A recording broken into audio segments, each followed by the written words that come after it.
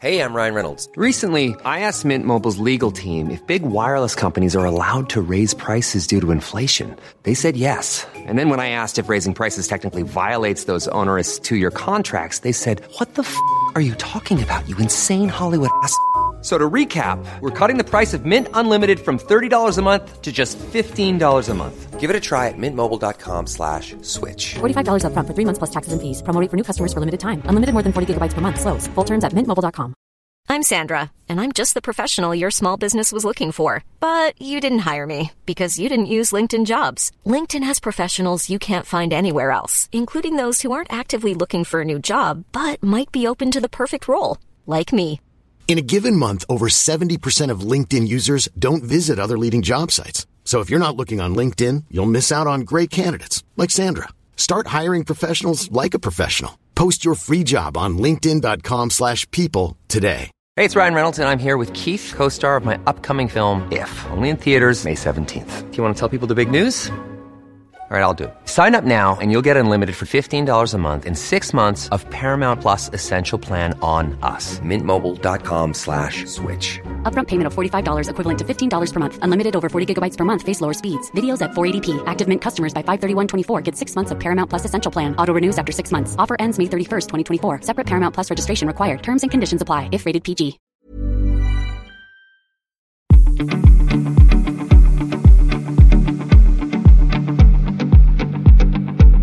Welcome to the Vegan Diaries podcast. My name is Liz Douglas, your host, and I am here to help inspire you and make it as easy as possible to explore a vegan lifestyle. On the show, we connect with some of the most interesting people within the vegan community, like plant-based recipe creators, influencers, bloggers, politicians, animal activists, dietitians, and entrepreneurs, all of whom are contributing to this rapidly evolving global movement that you and I are now a part of.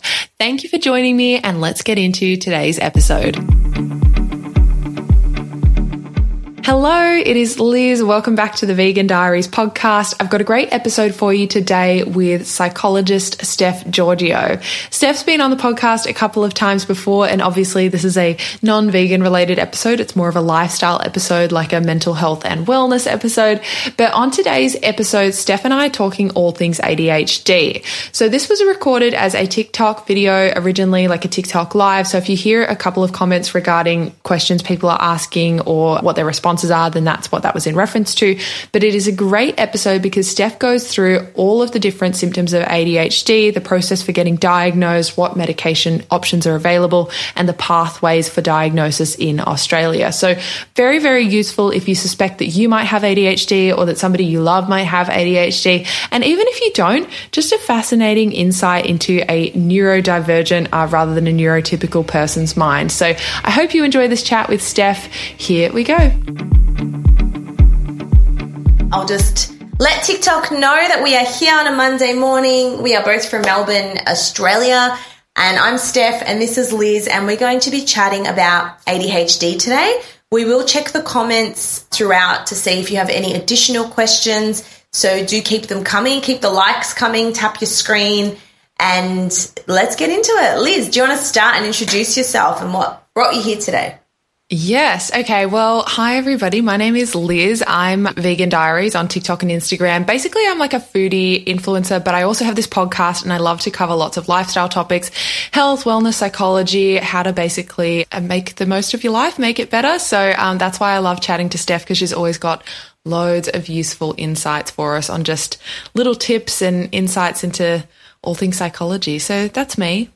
Thank you. And for those wondering, me and Liz actually met on Instagram. I was looking for someone to help with photography, and we met up and I said, girl, you have so much potential. You need to get out there. And now she's killing it. She's killing it on Insta with her vegan recipes and her podcast. So well done. Very exciting. Thank you.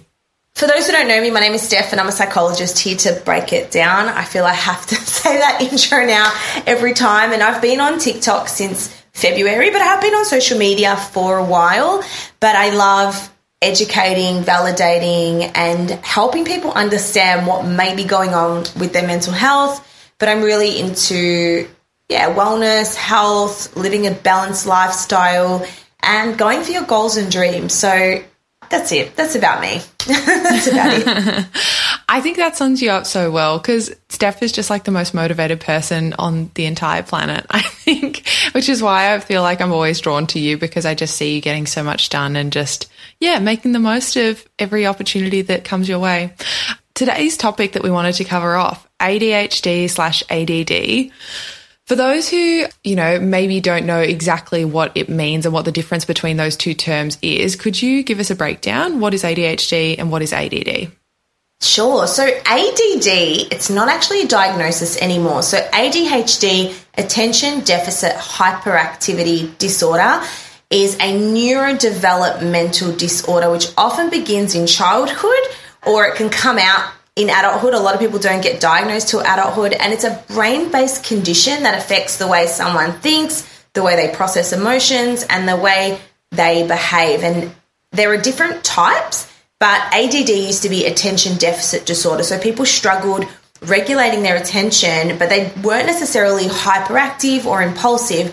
But that diagnosis is gone. It's either ADHD, and you either have an inattentive presentation, an impulsive hyperactive presentation, or a combined presentation of the two. And it is something you were born with. It doesn't go away. You learn to manage it a bit better. But just think about having a race car brain with bike-sized pedals. Your brain is going 1,000,000 miles an hour, but your brakes don't really work the same as other people's brakes, which may result in a range of different symptoms, which I'm happy to go through. Yeah, that would be really interesting. Like, could you give us an overview of what ADHD or ADD looks like for somebody who might be experiencing it but isn't, sure that they have it yet? Yeah, for sure. So the most common symptoms we see is difficulty getting started on tasks. It's that activation. They know they need to do stuff, but there's this sort of paralyzing procrastination, which means they usually leave things to the last minute. People struggle with regulating their attention. So it's not a deficit of attention, but it's more regulating, which means if we look at attention on a dial and we can sort of turn up that dial when we need to do a task. But for people with ADHD, they're either on 100, they are hyper-focused, or the dial is random. They're giving random attention to multiple things. It's sort of like this shiny object syndrome where they see one thing and they're like, oh, I've got to do that, or I might as well do this. And it makes completing tasks very difficult. They struggle to hit deadlines. And the reason for all of this is, as I said, it's a brain-based condition. It's issues with executive functioning. So your frontal lobe is where your executive functioning happens. And think of this as the CEO of your brain. It's your logical reasoning, your decision-making, your judgment, your rational type behavior, your processing speed. And because this doesn't work the same way as neurotypicals, they struggle with memory, remembering information. The rate that they process information is different. And this can cause many struggles for men and women, but more particularly in recent times, women, because a lot of women have been living with this and don't even know it. That is the thing that I feel like everybody's talking about ADD and ADHD at the moment, and especially women, which is so interesting because when I think of ADHD, and obviously I'm not a psychologist as well, everybody who's listening should know, obviously it's just Steph who's a psychologist, but my impression of ADHD, I think back to high school or like primary school, and it was always that hyperactive little boy who couldn't sit still and who was kind of disruptive in class. I've never ever met a woman who had ADHD until literally this year, and I feel like there's just an influx of women getting diagnosed. So why do you think that is? And I can see a lot of people asking the same question in the comments. The reason for the influx is because women are becoming more aware of their difficulties. Before lockdown, BC, before COVID, women just got on with it. They went to work, they came home, they looked after the kids, whatever it was. But it wasn't until their struggles outweighed their coping, right? And that was unlocked in lockdowns because we couldn't keep busy. We didn't have the dopamine-inducing activities that do help with ADHD. So, for example, we didn't have access to gyms, going out, dancing, partying, whatever it might be, whether your coping's adaptive or maladaptive. People really struggled with that. And especially women, it's not until they have children that they realize, holy crap, something's not right. Why am I not coping? How are other women doing this? So I really believe that lockdowns, unmasked the the real struggles that people were either in denial about or didn't want to think was neurological. They're just like, there's something wrong with me. I'm not motivated. I'm not trying hard enough, because these are the messages people hear growing up. So one, lockdowns. The second thing I think is the influx is people are becoming more aware of what ADHD may actually look like. And it looks different for men and women. And in the DSM-5, this is the Diagnostic and Statistical Manual of Mental Disorders that we use to diagnose people. The diagnostic criteria is very male-based. It's very brain-based. And they don't talk about the sort of emotional symptoms that we do see in there, such as rejection-sensitive dysphoria, which we can go into. But the diagnostic criteria is very male-dominant, and I think lockdowns exacerbated women realizing this. And TikTok, I think TikTok has a massive responsibility in this, because there's so many amazing content out there educating people. And I'm curious to know, if you're listening to this and you have ADHD or you've been recently diagnosed, what do you think has led to this rise? Because I think there's so many different and interesting opinions. Yeah, it's been fascinating watching some of those videos where people are like representing how their like inner dialogue is working when they're just trying to complete a task. I remember like one of the ADHD videos that I saw, a woman was like, she's like me trying to just do a simple task, and she's like brushing her teeth, but then a million thoughts are running through her head, and she's sort of half brushing her teeth and goes to like put the washing on and then comes back, and then it's very exhausting, it kind of seems. You mentioned a couple of interesting things just in that bit there. The first one was maladaptive versus adaptive kind of coping mechanisms, I think. Could you explain the difference? Yeah, sure. So I did a video on this yesterday. It's actually got a lot of attention, because we all cope in either adaptive ways, which means healthy, functional ways, or we adapt in maladaptive ways, or we cope in maladaptive ways. And at the end of the day, it's all to meet a need. Whatever the need is, our life is about meeting needs. And for example, if you have a need to, feel really good, you can go to the gym or you can take drugs. Either way, the need's going to be met, but there's going to be different consequences and implications of that. So look, it's okay to have a little bit of maladaptive, as long as it's not excessive. For example, binge eating is very demonized, but a little bit of binge eating from time to time and emotional eating can be very adaptive and healthy. But when your maladaptive coping becomes your only coping, that's when it can be problematic. And the research has shown people with ADHD who do tend to engage in maladaptive coping, such as alcohol use, drug use, online spending, workaholism, sex, whatever it might be, they're more prone to developing addictions. It's really interesting. And so when it comes to the DSM-5 and the diagnostic, that's the diagnostic criteria, right, for ADHD? Yes. Yeah. So you mentioned then there was the rejection sensitivity dysphoria. Was that it? Have I got that right? Yes, RSD. Yeah. Was that something that wasn't really used in the diagnostic process before, like, COVID, do you think? No. I didn't even know what RSD was. I learned this through TikTok. Everyone's like, talk about RSD. I didn't know what it was, and I'm not going to lie about it because it is new and it's emerging to the surface. So RSD is the emotional pain used to describe the feeling that people with ADHD, and more research is showing people without ADHD too, may experience when they perceive they're being criticized in some way. So, for example, I may go to work and my boss says, "Hey, Steph, that project I put you on, I've just given it to Ben because you have a heavy workload." Instead of me thinking, "Great, that's awesome. Thanks for caring about my workload," I think, "What have I done wrong? He's taken the project off me because I'm not good enough. He doesn't believe in me." And I'll get this emotional pain that feels unbearable. So dysphoria means difficult to bear or unbearable, right? And that's what it means. And it has implications because people who believe that they're going to be criticized are likely to avoid situations. And also, in conjunction to being criticized, rejection-sensitive dysphoria is also not living up to your expectations or the expectations of others, believing you're not meeting your own expectations or the expectations of others, which leads to this emotional pain, which makes it really hard to do things. And it's not in the DSM-5 because an emotional symptom is very hard to quantify and it's very hard to measure. And typically in the DSM-5, it's not there because I believe it's hard to measure and hard to quantify. But in future editions, should it be there? Probably. Interesting. And so what is in the diagnostic criteria in the DSM-5? Let's go have a look. Yeah, I would love to know.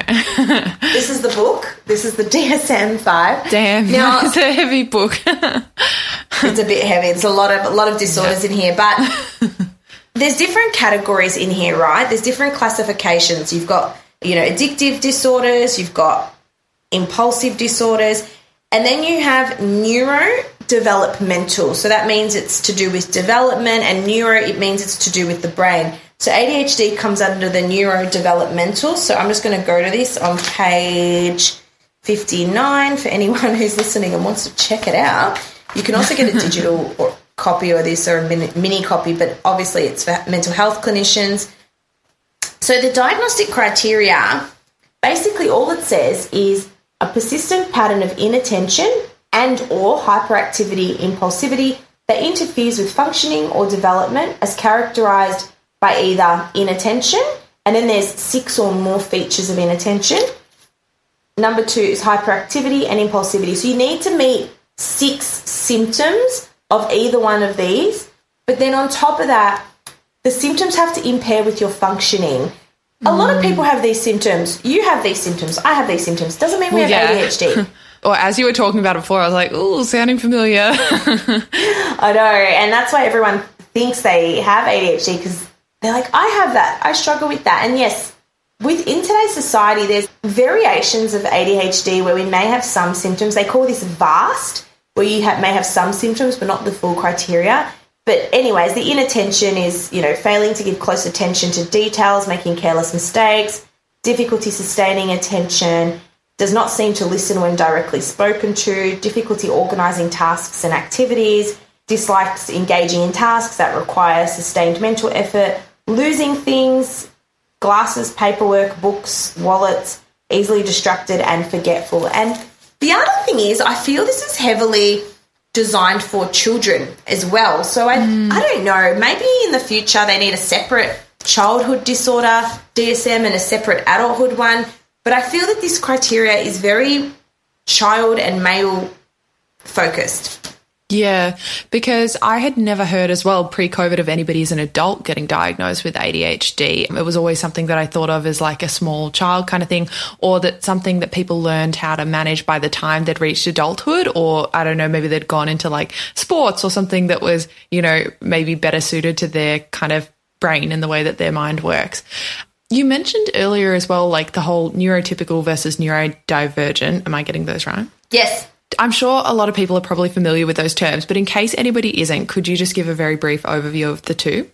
Yes, and I'm so glad you asked because someone did ask in the comments, what does neurotypical mean? And I think it is such a fantastic question. So neurotypical is a descriptive word that refers to someone who has the brain functions, behaviour, and the emotional processing that is considered to be standard or typical, right? People who are neurotypical tend to sort of not have too much difficulty engaging with day-to-day tasks. It's, I guess, the way the brain typically develops, right? Whereas when we think of neurodivergent or neurodiverse, it means there's diversity in how the brain has developed, and it means that the individual has less typical cognitive variation, and this can include autism, ADHD, dyslexia, dyspraxia, dyscalculia. Think of it as development, neurodevelopmental. So if your neurodevelopment is different or non-typical to what you would expect, that's neurodiverse. And then if your, neurodevelopmental processing and functioning is typical, then neurotypical. But I just like to say differencing in brain wiring. Okay, thank you. That explains very clearly. What are some of the things like obviously there's those symptoms there that are listed in the DSM-5, and we've talked about a couple of these, but what are some of the other things that women with ADHD might struggle with that a neurotypical person wouldn't? Like you mentioned, you know, when women have children, they might find it harder.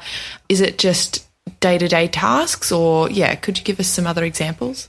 Yeah, things such as cooking, shopping, because cooking involves a lot of executive functioning. You know, you're a chef on Instagram.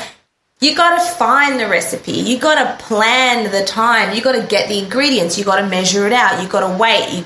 You need memory. You need processing speed, and all those functions are needed for something that seems as simple as cooking. But a lot of women believe women should be able to cook and clean and get the kids and do the shopping and all of that. So what we see in women specifically is this inability to predict how long something may take. We see difficulty maintaining small talk. They get exhausted from a normal routine or what would be considered a regular schedule. They feel overloaded with too much conversation or stimulation. And this is, I'm just sort of combining the impulsive hyperactive and the inattentive subtype, but they may blurt out or interrupt. So women who have the impulsive hyperactive, we see talkativeness. It's more, rather than being hyperactive and jumping on chairs like that child that we imagine, that typical boy who has ADHD, women are more mentally impulsive and mentally racing with their thoughts. They may blurt out, they may interrupt, they may say things that are a bit, ooh, are you sure about that? They don't really have that filter, and this is why ADHD, sorry to go off topic, but I need to. This is why people with ADHD may often get labeled as narcissistic or have, you know, questions around, do you have narcissism? Because the impulsivity and the inability to kind of hold back what you're thinking can come across as narcissistic, but I think it's more impulsive than narcissistic. So like oversharing, you know, when you first meet somebody and they're like, you know, like instantly telling you about all this drama that's happening in their lives, whoa, it's like that could be a symptom of ADHD. Ooh, oversharing, that's a good one. Possibly, because often they will blurt out things, and if they're feeling they're connecting with someone, they may just sort of go with it. And another thing is, there's a lot, we see people with ADHD use alcohol or stimulants more, so that could lead to oversharing as well. I've done a video on oversharing. I'm just trying to see if I've got notes on it, but oversharing can come from a lot of different things. It can come from trauma, which has a strong correlation with ADHD. What we find is a massive risk factor for ADHD is being exposed to adverse life experiences or trauma. What about other things that ADHD can get misdiagnosed as? Like, I'm thinking anxiety maybe, because somebody might just be like, you know, like my mind is racing, you know, I can't sit still, I can't focus. That can often be associated with anxiety too, right? 100%. And I'm so glad you brought this up, because there are people who've had anxiety and depression for 10 years, 20 years. It doesn't make sense. Anxiety and depression should be treated and you should be okay to live your life. But what I learned in my early career as a psychologist is doctors would send people to me because you have to have a diagnosis to get psychological therapy, and the diagnosis would be anxiety and depression. Okay. And I would work with this and we would resolve this and they'd manage it. But there was always a deeper trauma, and this anxiety and depression weren't the diagnosis, they were the symptoms of something else. So if your anxiety and depression is persistent and it's been going on for years and it's just there all the time, it could be from something else, such as a neurodevelopmental condition, because anxiety really does come from ADHD. There's so much anxiety, having to be told all the time that you're running late, that you're not hitting deadlines, that if only you applied yourself, if only you really hit your full potential. And being told that all the time, girl, that's not going to make you feel good. You're going to feel pretty depressed and shit. Everybody can relate to these symptoms in some way, right? So how do you know that you might have ADHD? Or if you're thinking, oh, wow, this is sounding really familiar, and it certainly does for me. Like, I've honestly considered going and seeing if I actually have it. But where does it become ADHD, and where is it just, you know, normal kind of flaws, I guess? Yeah, where do we draw the line of what you may have? Because, you know, I say to people, mental health happens on a spectrum, and there's a spectrum of lots of different disorders. Not that ADHD happens on a spectrum, but what I'm saying is on the far end, you obviously have a diagnosis. Now, the keys to a diagnosis versus having some symptoms is the level of impairment it has on your life. So if you forget stuff time to time, but you're not impaired by it that much, that's okay. But ADHD has to really affect your life, your relationships, your work history, your schooling. And the difference between ADHD is you can track it back through a long trajectory of your life. It's not something that happens because you're stressed because you're trying to organize a wedding, or you're stressed because you're pregnant. Usually people have these symptoms through different seasons of their life, but ADHD is persistent, and people can recall from primary school these types of challenges, even though they may be different. They were the type of woman to sit at the back of the classroom hoping the teacher doesn't call them up to answer a question like that. So you can A, track it over a long period of time, B, there's a level of impairment, and C, it doesn't really go away. It's not something that, when I'm less stressed, I don't forget. It's persistent, and because it's in your brain, it doesn't go. It's always there. That's really interesting. And you mentioned like the seasons of life and how people might just be in that stressed kind of phase. So then all those environmental factors are probably just depleting you, I guess, of maybe some of your normal cognitive functioning, right? Rather than it being like from childhood. So that's really helpful to know. So what if though, say, you've done reasonably well at school, or you don't have examples then of how this has really impacted your life. It's just been something that you've felt internally that you've struggled with and managed by yourself. Would that probably not, obviously you would need to see someone one-on-one to be formally diagnosed, but that probably wouldn't be an ADHD diagnosis? And this is the thing. A lot of women have done well at school because people engage in overcompensating, right? Because they may be late or they struggle with deadlines, they will overcompensate, and we see a lot of perfectionism with ADHD. So if you have done okay at school, you're not really sure, you can always speak to someone about it or see if you resonate with what's out there. So for example, in your case, if you're resonating with what's going on, you can do a screening test online. Not that this is a diagnostic tool, but a lot of people find relief in actually looking into this and seeing if they resonate with the literature and the research out there. I'm using myself as a guinea pig, right? So I'm saying I did reasonably well at school, but I do feel like when you list these symptoms, I'm like, oh no, I relate to all of those, but externally, outwardly, I don't. Like when I've said that to people, when I'm like, do you think I could have ADHD? They're like, oh my God, no way. Like you did really well in school. You've always held down like full-time jobs. They're just like, absolutely not. But internally, I'm like, oh God, no. I feel like a duck, paddling, and at the surface, everything looks fine. But underneath, I'm paddling like 1,000,000 miles an hour. Do you know what I mean? Like, so I guess, So your suggestion, do an online screening test first to get some clarity? Yeah. And here's the question. The people you're asking, Liz, do they have ADHD? No, they don't. And it's usually the people who don't have it who are the first to criticize medication. They're the first to criticize a potential diagnosis because, again, they have this stigma or this view of what ADHD should look like. So maybe ask people with ADHD what they think. If you give them your symptoms and how you're feeling, they may be able to offer a different insight, because I think who we ask about our mental health concerns has a lot to do with the type of answers we're going to get. But yes, if you think you may be struggling with this, for anyone listening, go online, have a look at what is out there. We run a ADHD exploration appointment, my team, where we actually, for 30 minutes, just give you the information on what the process looks like, because it's really confusing and it can be really expensive. So we actually offer exploration sessions where you can explore your concerns with someone, get given the options of what pathway to take. And I'm hoping that this type of service helps clear the confusion for many people. I think that's a great service as well, because it's not as full on as like booking in a mental health plan or something with your GP and then getting like this, full process underway, I guess.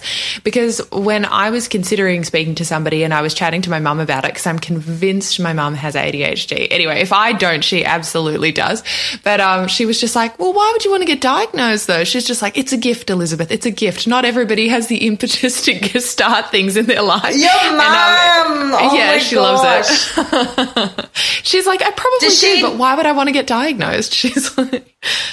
I love that. And it's so interesting because there's this whole movement on TikTok. I haven't actually seen it, but people have been telling me to look it up and comment it, where people are coming out saying ADHD is not a diagnosis. It's a gift. It's an art. You've got to go with it. Wow. And it's so funny you say that, because if your mum does have ADHD, that means you have a 1 in 3 chance of having it. Oh, really? That's fascinating. It has such a strong genetic heritability component. And if 2 parents have it, you have a 2 in 3 chance of having it. But no way. Okay. My dad definitely doesn't, but he's like calm as, I was about to say calm as a cucumber. I don't know if that's cool as a cucumber. That's the expression. Yeah, no, it's interesting because my mum wouldn't mind me sharing this at all, but she's diagnosed as bipolar. So she often has manic kind of phases. She's medicated for it. She's been medicated for a long time. And yeah, she's totally open about it, so she wouldn't mind me sharing. But in my head, I'm just like, you're diagnosed as bipolar, but maybe you just had like a period where you were depressed and you've actually got ADHD. Yes, it's so interesting. There's so much I want to cover here. Is number one, your mum said, why would you get diagnosed even if you have it, right? And a lot of people, and I'm seeing in the comments here, people are saying, I'm 50, is there any point getting diagnosed? I think a diagnosis, you've got to ask yourself, what would that mean for me? If I found out I did have ADHD, what would that give me? Would that give me relief? Would it give me validation for my concerns? Would it give me treatment options such as medication? That can be life-changing for people with ADHD because it's helping correct that imbalance of dopamine in the brain, norepinephrine, all those types of neurotransmitters. What does life look like if you keep going on like this? Because people don't know any different. Their normal may be so ingrained that they don't know how good they could be feeling or how functional they could be. So I definitely think no matter your age, there is a benefit in investigating it if it means you're going to feel validated, you're going to function better, and to have some answers. If you do get diagnosed, say you get diagnosed, you've got ADHD, is the solution for everybody medication, or is it just that awareness and validation? Yeah, and I've really been taking a deep dive on medication on my page because there's so many questions on this. Before I go into that, I just want to go back to your mum. Yeah.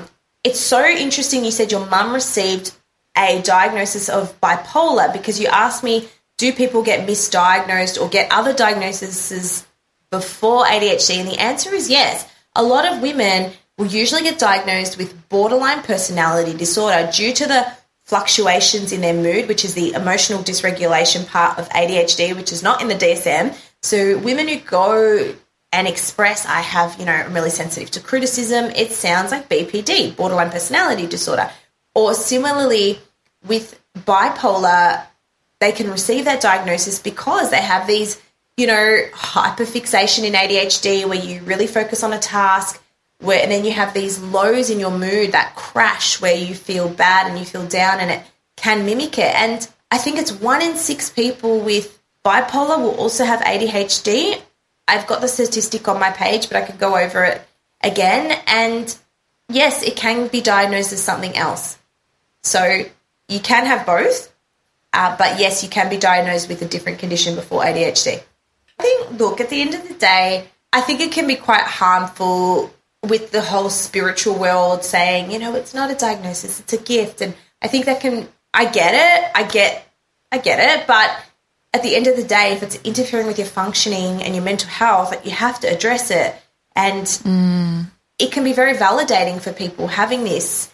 And it's hard and it's challenging. So I don't want that perspective to invalidate people. But to go back to your actual question on medication, is it the only way? Medication is something people don't want to talk about. There's some stigma around it. And it's like I said earlier, the stigma around ADHD is usually by people who don't know how much people struggle with ADHD. They haven't heard the stories of people crying once they're on medication because they can't believe the impact that it has. I've had clients say, Steph, I literally feel like I can see for the first time. And it's an interesting one because people may say, are there alternatives before we get on medication?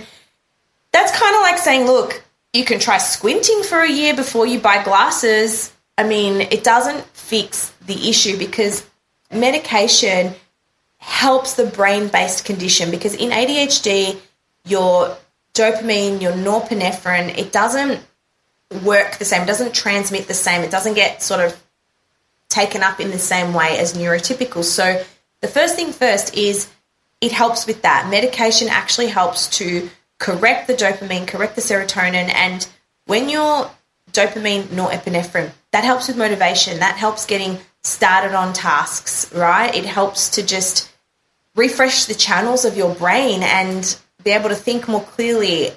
And then once you have that, you're more likely to see other areas of your life improve. You're better able to engage in therapy. You're less likely to use maladaptive coping such as drugs, alcohol, caffeine. Believe it or not, but caffeine and drugs, they do stimulate the frontal lobe. So that's all medication does, is it stimulates the frontal lobe and it says, shush, focus on one thing at a time. It's the opposite to someone who doesn't have ADHD. So neurotypicals who have, caffeine or drugs or alcohol, they're like, woo, I feel so jittery. Whereas it does the opposite for people with ADHD. It actually helps them focus. That is fascinating. And sorry, just to go back one step further as well, pre-medication. So if somebody does want to get diagnosed, what is the formal process for that? Good question. So can you get diagnosed by a psychologist for ADHD? Yes. Can you get medication from a diagnosis from a psychologist? Not from the psychologist, but a report from a psychologist that is taken to a psychiatrist can aid in your diagnosis for ADHD. A psychiatrist needs a couple of sessions to be able to do a formal assessment and to diagnose you. Having collateral information from a psychologist saying, look, I've done these tests, I've done this clinical interview, this is what we've come up with. You have to see a psychiatrist if you are considering psychopharmacological intervention, which is medication, because a psychiatrist has to give a letter of permit to a doctor to be able to prescribe the medication because they are methamphetamines. It's not an antidepressant that a doctor can just prescribe. It's a Schedule 8 drug, which is serious business. So if you want medication to be considered as part of your ADHD journey, then you need to be diagnosed by a psychiatrist. But seeing a psychologist prior to that can help because it's not just ADHD. A lot of people with ADHD, I don't think I've seen anyone with just ADHD. It often comes with lots of different friends, anxiety, eating disorders, substance use disorders, borderline personality disorder, complex trauma, PTSD. Not everyone, but in most cases, seeing a psychologist can help weed out any other mental health going on. Yeah, okay. So if you're in Australia, obviously we can only speak to Australian medical practices here, or what the process is for getting rebates and things like that in Australia.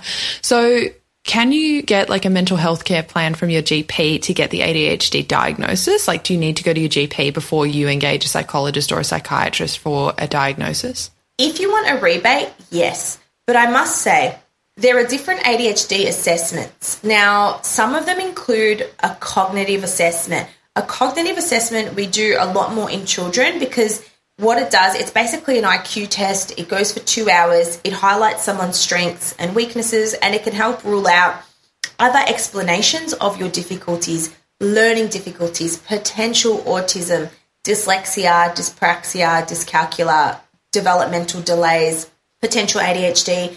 A cognitive assessment is expensive and it's time consuming, and you can't do a cognitive assessment under a mental health plan, so you have to pay out of pocket for that. However, with a psychologist who does a clinical interview, can do psychometric assessments, we can claim all that under a mental health plan, and you don't need a cognitive assessment to receive an ADHD diagnosis. So yes, you can see a psychologist under a mental health plan and get a rebate, but not if you want to get a full COG assessment. That's a separate service. Okay. That makes sense. And do you know roughly the cost of that cognitive assessment, or will it just vary by provider? Yeah, it depends. It depends on your age and where you are. I know there are people in the comments saying that their children got it done for free at a school, which is amazing. If you have a child, schools do potentially offer that service, or you can go see a provisional psychologist. So this is a psychologist in training who is supervised. They do offer low-cost assessments. You can go through there.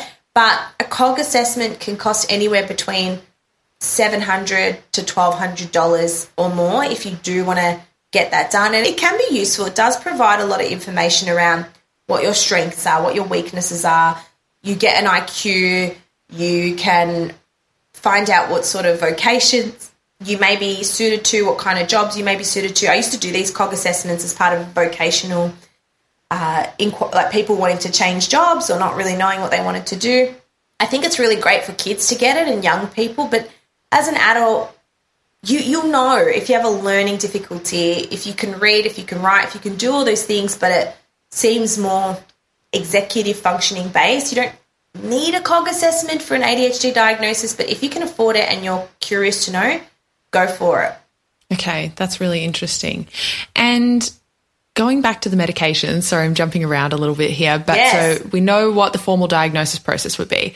And then we talked about some of the stigma around getting the medication and how that would work. Can we just touch on a little bit? So for people who maybe like my mum are saying, no, it's a gift, like why would I want to be medicated for something like this? How does somebody feel off medication versus on medication who has ADHD? Yes. So the amazing thing with ADHD medication is you can pick and choose when you want to take it. If you're having a low-key day where you don't need to be on, you cannot take it. Whereas if you've got a day where you need to be switched on, you need to be alert, you can take it. It's not like an antidepressant where you have to take it every day. That's so cool.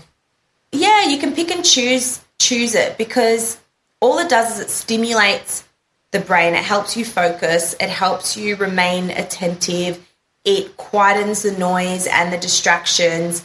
And when you're not on it, your brain will just be louder. You may have more racing thoughts.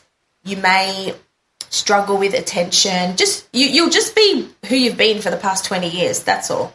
So somebody who does get medicated, then they don't need to feel like they are going to be on this every single day like you would be with a depression or anxiety medication. It's something that you could just take on a day where you're like, you know what, I'm going to have a really intense day of meetings. I need to focus.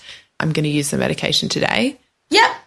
Yeah, that's the option. And then like Cinderella, it'll wear off at midnight depending on what medication you're on. And you can start again. And I think if you're someone who is worried about medication, there is so many options. So there's medication choices if you are vulnerable for developing an addiction or you have an addictive personality. There's medication options if you hate taking pills. There's soluble versions that you can put into water.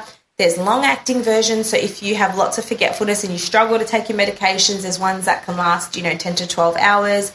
Yeah, but I just want to preface that this is different for everyone. Everyone has their own medication needs and you may need to take them every day, and there's nothing wrong with that. But I just want to highlight the different options.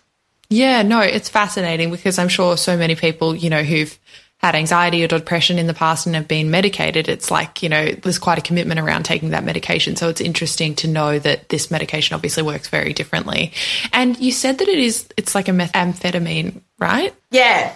So can it be addictive then? Like it can be addictive. Let me go through this. I've got it all written on my whiteboard, but I don't know how much you'll be able to see it. So there's two different types. There's stimulants and there's stimulant-like medication, which means they act like stimulants, but they're not stimulants. So technically the way it works is different, but if you're worried about getting addicted or being addicted to it, you can go for the stimulant-like medication. It's not actually a stimulant.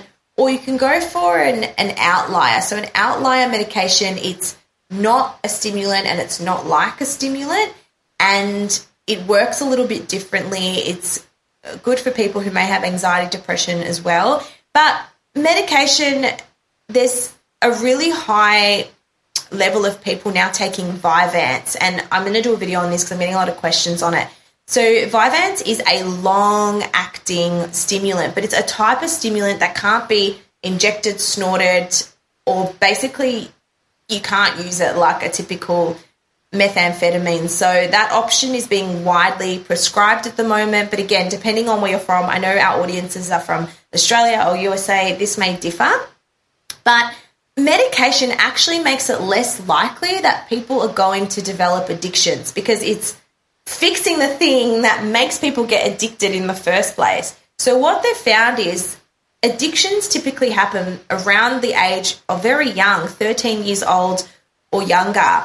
And the research has shown if you give people medication early on, they're actually less likely to develop an addiction later on in life. Oh, wow. Whereas people think it's the opposite, but it's not true. Yeah. Yeah, okay. That's really interesting. Yeah. And good to know, I guess, because that word methamphetamine can sound a little scary, but I suppose when you break it down like that and, you know, it's showing that it's supporting behaviors that may otherwise lead to addiction, then that's, yeah, really comforting to know. Yeah. And I think, look, at the end of the day, it's a trial. You have to give it a go. You have to speak to your psychiatrist, communicate about your symptoms. And if you're having concerns around that, around addiction, around tolerance, around it, there's always going to be support out there. So don't let your fear of that stop you from getting help for anyone listening. Thank you so much, Steph. I feel like you have just given us the most incredible overview of all things ADHD, getting diagnosed, medication. Is there anything else that you would like to add before we finish today? No, just thank you for having me on your page. If you're listening to this and you enjoy the content, please let us know. Send some likes our way. Comment on our page. We really appreciate your feedback. Thank you so much for the gift, Ghost. And if you haven't checked out Liz's page, she is awesome. She's amazing. She has the best recipes ever and lots of other good information. But a massive thank you to everyone who's joined and people who look into their mental health and be proactive about your mental health. It's fantastic. So thank you for being here and thank you for your time today. Thank you so much, Steph. And if people do want to book one of those exploratory sessions with yourself or somebody from your team, where can they go? Yeah, so on my TikTok link, there is a option to click and book in. It'll be with one of my team members who are fantastic and we can take you through the whole process and you can book directly online. Amazing. Okay, well, thanks, Steph. Thanks, everybody, for joining us. And, yeah, we'll see you guys later. Take care. Thanks, Liz. Bye, everyone. Bye. Thanks so much for joining me for another episode of the Vegan Diaries podcast. Episodes are released weekly on a Monday at 5 a.m. for all you early birds. If you did enjoy today's show, if you could consider leaving a written review on Apple Podcasts, that is the best way to support the show. You can also leave a star rating on Spotify or your app of choice. And if you'd like to get updates on the show in the meantime, please follow me on Instagram at Vegan Diaries with 3 underscores on the end, or you can also subscribe to my mailing list, which is on my website, vegan-diaries.com. Thank you and speak to you next week.